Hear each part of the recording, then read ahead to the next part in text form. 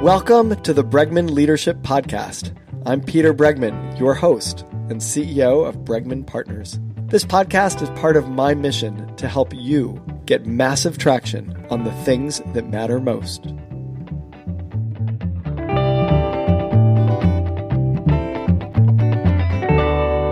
With us on the podcast today is Bernie Roth. He is a professor of engineering at Stanford. He's the director of the D School, which is the design school at Stanford University. He's a leading expert in kinematics, the science of motion, and one of the world's pioneers in the area of robotics. He's written a book that I absolutely adored, The Achievement Habit. Stop wishing, start doing, and take command of your life. It's not a book that I would normally expect a professor of engineering to write, and yet it is so clearly the outcome of thoughtfulness of design and the clarity of thinking and the discipline of thinking that brings you to say, what is it that I'm trying to achieve and how do I break this down and be thoughtful about in the very many facets of my life, breaking it down and moving forward step by step to achieve what it is that I want. It was really a terrific book. I highly recommend that you buy it. The podcast, I'm sure, will be great, but the reading of the book was really great for me. It was introduced to me by my friend Howie Jacobson, who's also been on this podcast. Bernie, welcome to the Bregman Leadership Podcast. Thank you, and thank you for that nice introduction. It was easy. Bernie, I'm curious to start with what need that you saw that led you to both design the course. The book is based on a course that you teach. So to design the course and write the book. Sure. Well, the design the course came from my experience as a young professor coming from New York out to San Francisco and to the Bay Area and to Stanford. And I noticed that well, first I can say in those days, Silicon Valley was not the Silicon Valley we know today. And what was happening then was a lot of my students would say, well, I'm going to start a business after I graduate. And none of them did, actually. They mainly went and worked for large companies like Hewlett-Packard, companies that don't exist anymore, Raychem, and they would always have this pipe dream, and it really reminded me of that O'Neill play, The Iceman Cometh, where people in the bar all play long, and they're going to go out and cross the street, and nobody ever leaves the bar. And I just felt, I didn't really care if they started businesses or not. I just felt that they had this pipe dream that they should either go on and have other pipe dreams or they should fulfill it. So I decided to make a course where one of the things was you have to do something you've always wanted to do in your life and never done before. And that was a project, and you select it. The other thing I noticed is people came to me with problems that I really didn't think belonged in an engineering school, and that, they were kind of personal issues that would probably be taken care of at home. And I was surprised they hadn't learned how to handle that stuff. And they were stuck with these sort of lifelong issues that they needed to get rid of. And I had some experiences here that led me to feel I could help them with that kind of stuff. So the course was made up. You had to do something of your choice that would get rid of a problem in your life, or do something you've always wanted to do and not done. And as people were doing that over the years, I noticed it was a terrific idea in that it was this empowered them. Once you realize you can do this stuff once, you can do it again and again. And the world changed around us, and people starting living a lot of their pipe dreams. So that's sort of how the course started. Also, there was an influence of wanting to bring more human-centeredness into my teaching, which I had some experience at Esalen down here, which awakened me to the idea that people are what it's all about, not machines. And so those all came together, and I did the book, and I did the course, and then the book is just one of these things. I wanted to go on sabbatical, and my wife said, look, we've gone on too many sabbaticals. I'm not going again. I want to stay in my studio and work. You can go. But you can go and come back, but I'm not going. So I figured, well, I'm not going to do that, and but I don't want to waste a year just sitting around doing what I always do when I'm not on sabbatical. So I figured, well, it's about time I wrote this stuff up, and that led to the book. So it's thanks to my wife. I love it. So this huge achievement that you had was based in this sort of desire to go, I don't want to waste the year. I might as well write a book, whatever. Yeah. And there was a lot into it. Actually, I didn't know I was going to write this book. I actually had 3 books in mind, and I spent about 6 months talking to everyone I know. I have a lot of friends who write books and getting their advice. And at the end, there was no resolution. So I invoked one of the principles that we have in the D School. It's called bias towards action. And I made up on September 1st, when my sabbatical starts, even if I don't know what I'm going to write, I'm going to get up early in the morning, 6 a.m. I'm going to put my butt in front of my desktop computer, and I'm going to start writing. And literally that's what happened. I had no real resolution.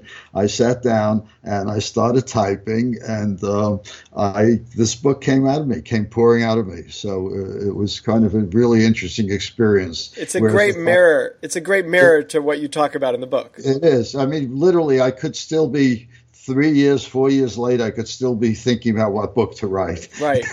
If I had waited to get that information. And it's one of the principles in the book. It's also one of the very clear principles of leadership that there's a lot of research and my own experience in working with a lot of leaders that points to the fact that bias towards action is one of the key competencies of the most effective leaders. Mm-hmm. Yeah, well, it worked in this case, and we actually have a lot of examples at the D School where it sort of produces miracles, and if you didn't do that, it would be you would never realize the magic. Well, you get data from it. I mean, you could think about things again and again and again, and you're not getting any real new data, even though that's what you're looking for. But when you take action, you have data. Absolutely, totally my experience. Right. You write towards the end of the book, I think it's the first line of chapter 10, I take the view that life is basically a problem-solving activity, and you can learn to make both the process and the results better. It felt to me as I was reading it that sort of summed up a little bit the point of this book. Is that right? I agree with you totally. Yeah, it is. It is that way. I see a big parallel between what we call life and between my professional work, which is sort of not life. It's not, it's people think of home and work. And in my case, I think they're all the same, really. And we shouldn't compartmentalize it. And if we use the same processes, they work very well. So I came to it first by not knowing life was a problem-solving activity and just thinking life was life, and I got involved in designing machines, robots, and things of that nature. And the more I did that stuff, I realized there was a parallel in my real life to my professional life. And at some point, I got the point. It's really the same thing. And that was a big breakthrough in my thinking.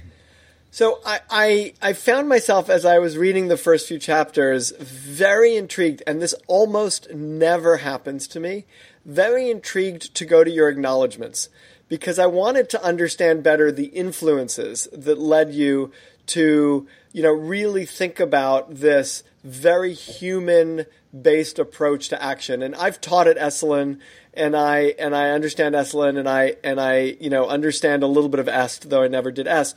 And both of those showed up, and it made a lot of sense to me. And I wonder if you could just spend a minute sharing a little bit about the connection between, your personal transformation, I guess, that Esalen and EST, it sounds like those were the two sort of big influences, how they brought you from where you were to where you are. Sure. I'd be pleased to. Yeah, that's true. And the acknowledgement is actually the true story. It's as far as I know, the whole book is the true story. But I was very careful to recount how I got there and the people I owe a lot to. So what happened in my case, I grew up in New York, and I went through an engineering school. I went to City College of New York and Columbia University, and I accumulated 3 degrees in mechanical engineering. And after my PhD, I went out to work at Stanford. And I had a very straight engineering background, and I was sort of, when I came to California, it was a little bit of culture shock. People didn't wear jackets. People called each other by first names, and all that kind of stuff. And eventually, a colleague of mine had a connection with Mike Murphy, who was one of the founders of Esalen, and my colleague arranged for a weekend of Stanford professors to go down to Esalen. And he didn't invite me because I was too straight, but somehow at the last minute, someone dropped out, and reluctantly he included me. And when I went down there, it was a weekend, a sort of sampler weekend. Fritz Perls, Bill Schutz, people like that did their shticks.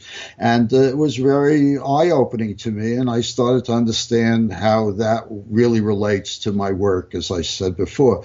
So that was the beginning. And then the same friend, Bob McKim is his name, my colleague, he was sort of the guru. He was into all this weird stuff and California things. He grew up in California, so he was way ahead of me.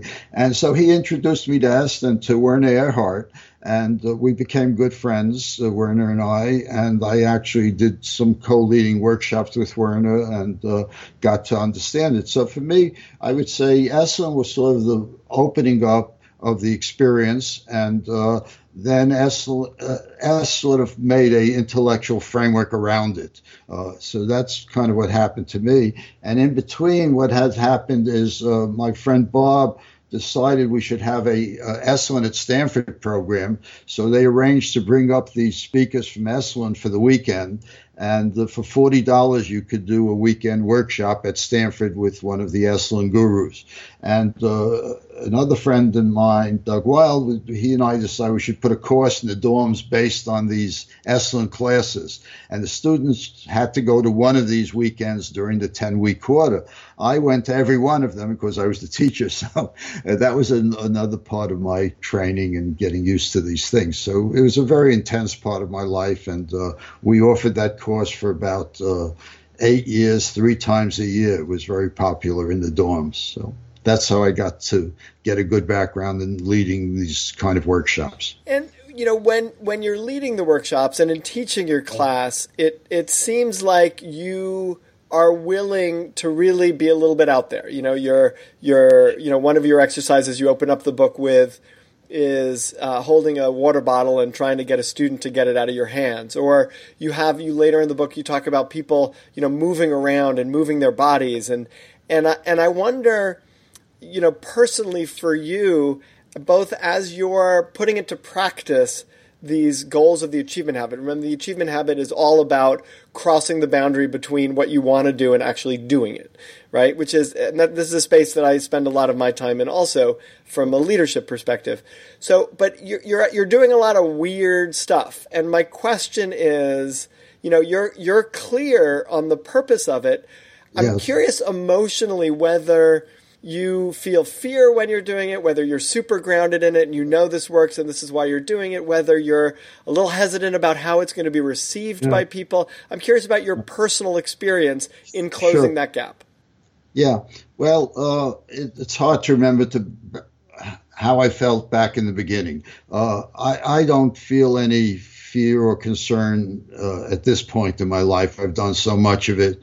I do remember one part early on, the dean of engineering was somehow concerned that I was going to harm people. So he sent me to the psychological service center at Stanford to talk to 2 professional psychiatrists to make sure I'm not mucking around with things that I shouldn't be doing. So let me just be clear, was he wanting you to get advice from them for your students, or was he wanting to check you out?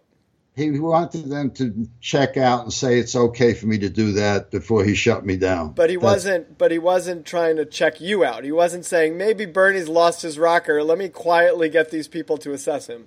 No, it's just maybe Bernie shouldn't be doing this because he's not qualified since he never took a psychology course. And so I went, and the interesting story is one of the guys became so enthralled, he decided to co-teach a class with me. And but what they taught me is, I always remember, he said, don't worry about it, Bernie. People are not made of Dresden china. which I love that expression. And this fear of, it's okay if people cry. It's okay if people get emotional. In fact, it's kind of useful. I don't. I'd say the only place I'm hesitant is I do a lot of stuff for professional groups, and in that case, it's like if they're calling me in to talk about creativity, what license do I have to muck with their psyche? So I try and frame it in a way is what they bought into. But then I go beyond where they would normally go with that. And, I make it that you don't have to, you can opt out. I don't force anyone to do anything. But there's a certain amount of social pressure in a group to do things. But in general, I'm concerned about not pushing people beyond where they want to go. And I make it, I don't embarrass people, and I make it open. And, some people are resistant in the beginning. And those are the people I'm most worried about in the strangest way, because what happens is if it's in a class and I get someone from the Graduate School of Business who's totally analytical and all that and very resistant the first day or two, I think, this guy's going to be trouble because he's going to be such a groupie at the end. It's going to be an embarrassment. And that's what happens. I mean, the people who are really resistant tend to flip totally to the point where you're the voice of God. It's embarrassing. So in general, I can say I'm not aware of any harm I've ever done, and I've certainly been told by a lot of people it's done a lot of good. So I don't feel any real concern that way. It's more appropriateness in the setting and how I frame it. But basically, it's the same thing, but I may spoon it out in different ways. So what I want to do now is throw out a couple of statements that you make, mostly chapter titles, and I want you to speak about them a little bit. And later in the book, you sort of talk about building creative confidence in the design students, that bringing people through a series of experiences to change their self-image is what you write. What I would love to do is, I'm going to start with the first one, which is reasons are bullshit. Sure. And I'd love for you to, you could share a story, you could share some advice, help people, over the next few minutes of the podcast, help people kind of bring them through some experience a little bit, or some story that helps them to see things in a different light than we would. And before you do, I just want to remind people that we are speaking with Bernie Roth. His book is The Achievement Habit: Stop Wishing, Start Doing, and Take Command of Your Life. So, Bernie, reasons are bullshit. Yeah. So where that comes from is my realization that reasons are really not useful in life in general, and that they get in the way of ever changing your behavior or changing, period, because they're basically generally excuses. And I'll tell you the insight. The insight came from, I was on the board of directors of a company in Berkeley, and I would invariably come late to the board meeting. And I would invariably invoke the reason was that there was a lot of traffic on the highway going up between Stanford and Berkeley. And it was all true. I was late, and there was traffic. However, that was not the real reason I was there. I was late, and when I thought about it, I realized, of course, there were lots of reasons, including my taking a few. In those days, there weren't. I had a teletype in my office, so doing the origins of email, I was doing teletyping, and I had to send a few more messages before I left. And in those days, there were no cell phones. There was desk phones. So, of course, I had to be at my desk to use the phone to make some very important calls before I left. And then when I left the office, of course, I met someone at the elevator. We had to have a little important chat about something. And by the time I got to my car, if there was no traffic at Stanford and no traffic at Berkeley and no traffic on the highway, I would have made it. But of course there was, so I never made it on time. I am unfortunately all too familiar with that dance. Yeah. So I realized at some point that I was really being abusive to these other people on the board, and they were kind of nice about it. But I realized that my behavior was wrong, and I realized I should either get off the board or I should give it enough valence in my life to get there on time, which wasn't rocket science. You just had to leave earlier. And once I did that, It was, first of all, it was great. I didn't have to worry about death-defying, cutting people off on the highway and getting angry if someone was in front of me moving slowly. And I could just go like a relaxed person up the highway. And if I got there a little early, it was a pleasure. I could talk to these people and, have schmooze around a little bit. And if not, if there was a lot of traffic, I'd still be on time. So that kind of was a big insight. And from that, I changed my behavior from someone who was always late to someone who was always on time. I'm now the pain in the ass who starts everything on time. So that was a big change. And from that, I went to realizing that all these things we say about human behavior, we don't really know it. There's no one reason for any human behavior. It's very complicated. If you weren't born, you wouldn't do any of the things you do. So if someone says, why'd you do it? You could say, because you were born. Well, that sounds wise. It's not an appropriate answer. But in fact, there are many, many reasons for everything you do. So to say the reason for something is a lie, basically. And what you do is you pick out the reason that makes you look good or makes you feel good. Or, it's a kind of, I have some friends I grew up with in the Bronx who are badasses. So they'll give you a reason where they're really bad. Whatever it is, whatever your self-image is, you'll get a reason to support that. And it's okay, except you'll never change your behavior if you rely on these reasons for it. So that's kind of where it all came from. And then I experimented with it, and I see that like a simple thing happens in my life. I get maybe 3 emails a week from someone in the world. Nowadays it's Iran or China, India, who wants to come and do a PhD with me at Stanford. And I don't have to answer them, but generally they've put a lot of work into it, and they've researched me. And so I don't want to be just ignore them. So I used to say, I'm sorry I can't take you because I don't have any money.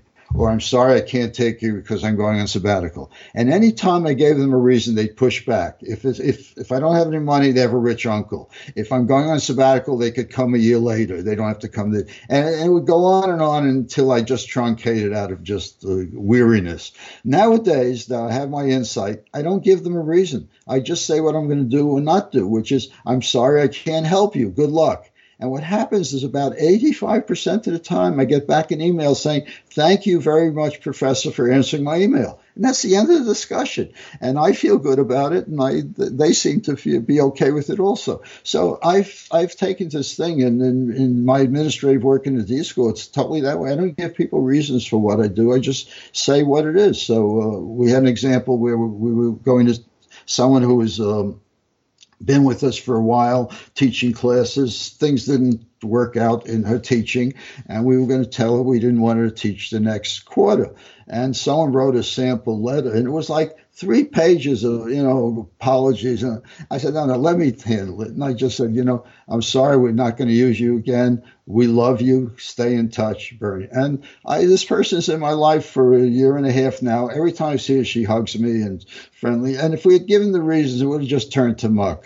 And it's really interesting to try it. And furthermore, I'll say one other thing. There are a lot of experiments where they put people in MRI machines and they ask them to do a task, and they ask them to explain why they did the task. And it turns out they look at the parts of the brain that fire, and the ones that make up your mind to do the task fire before the ones that make up the reasons. So we do what we do. We're habitual.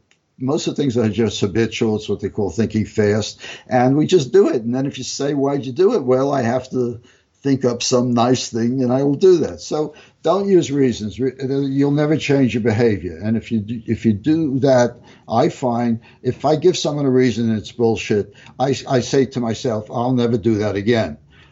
And then, of course, I'll do it again. But if eventually I change, if I just give them a reason and don't tell myself it's bullshit, I will never change because I'll use that reason to protect my behavior, even though I don't want to have it. So that's 2 questions about the reasons. Yeah. One is, I would imagine as a problem solver, there's some element of reasons that are useful to say, maybe there was the reason that you were late is that you're trying to get too much done before you leave, and understanding that was the reason, then you can solve for it. Do you believe in that, or do you think that's bullshit too? Well, when you say the reason, I'd say it's bullshit. If you'd say it's a factor. There's a lot of factors. So one factor may be very strong, and it may be the thing that you want to give you an insight. I have no problem that way. I just realize it's not the reason to do that. For example, you asked me to do this podcast, right? So I could say, if you say, why did you do it? I say, well, Peter asked me, okay? But that's not why I'm doing it, because you could ask me, I could have said, no, I'm sure some people don't accept your invitations. So what is it about? Well, there's a whole history of me and podcasts, and maybe the way you approach me, or maybe the fact that you live somewhere that I like. I don't know. It's so complicated. It really is. But it doesn't matter most of the time. Who cares? You ask me a question, I give you a reason. But the point simply is it can be destructive and prevent you from changing. And that's the point. And what I always tell people to do is don't use reasons. Just say what you do and don't do, and your life will be much better. You really don't need them. And if you need them, don't be a jerk. Give someone a reason if you don't want to offend them. But for yourself, tell yourself it's not the truth. So I think you just answered my second question too, which is that there's a bunch of research that says that people are more willing to comply when there's a reason. If you're going to cut someone in line, if you just say, I'm cutting in line, they're going to say no. If you go, I'm cutting in line, even if the reason is bullshit, they're sort of more willing to say, yeah, okay. It is bullshit. Of course it's bullshit. And you use it. People use these things to justify behavior that they isn't exactly what they want. So they give you a reason. And they may be fine. I mean, if you want to keep cutting in line, use your bullshit reasons. I hope no one punches you out. But basically, if you realize that that's the reason you're cutting in line is not what you're saying. It's that, you among other things, you got there too late, or you've been procrastinating for filing your taxes, and it goes on and on and on. And it's not because you got a flat tire. My favorite thing is I tell the students, if someone comes into my class and she's late and she says, gee, I'm sorry, Professor, I'm late. I got a flat tire on my bicycle. Even if she had a flat tire, that's not the reason she's late. You understand that? If the rule was you get flunked out of Stanford if you come in late, she would not come in late if she had a flat tire. Believe me, if I had an Uzi machine gun and I blasted people who came in late, they wouldn't come in late. It's a matter of giving it enough valence in your life to give it the priority it needs to get it done. And that's the part you don't want to say. You come in late to someone's house for dinner, you give them some excuse, but you didn't give it enough priority. You didn't get into the shower early enough when you should have. You were too busy finishing something on your last podcast or something like that. So, it's that kind of thing. And it's just useful to understand it and to do it. It's not life and death, but it will improve your life and it will let you change stuff. And in your work, it's also true. Often even in technical things, you think the reason is something, and the big breakthrough is you realize that wasn't the reason for it, and then you realize you've kind of walked around an obstacle and you've got a big insight. So this whole idea of attributing cause and effect to a single thing is really hard when it comes to people. It may work a little bit better with mechanical things, but even there it's sometimes questionable. Bernie, it is such a pleasure to have you. There's so many more questions I could ask you, but we're coming to the end of the podcast. I want to share with listeners that Bernie's book, The Achievement Habit, is filled with this kind of sort of clarity of insight and engaging stories. And I'm not going to give you a reason to read it. I'm just going to tell you to go read it. And it's and to let you know that it was sort of well worth my time, and I thoroughly enjoyed it. Bernie, thank you so much for being on the Bregman Leadership Podcast. It was a pleasure to be with you. Thank you.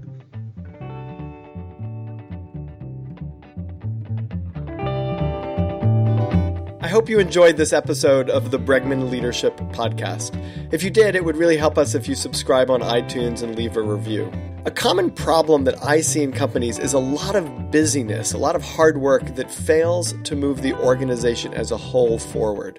That's the problem that we solve with our Big Arrow process. For more information about that, or to access all of my articles, videos, and podcasts, visit peterbregman.com. Thank you, Claire Marshall, for producing this episode, and thank you for listening.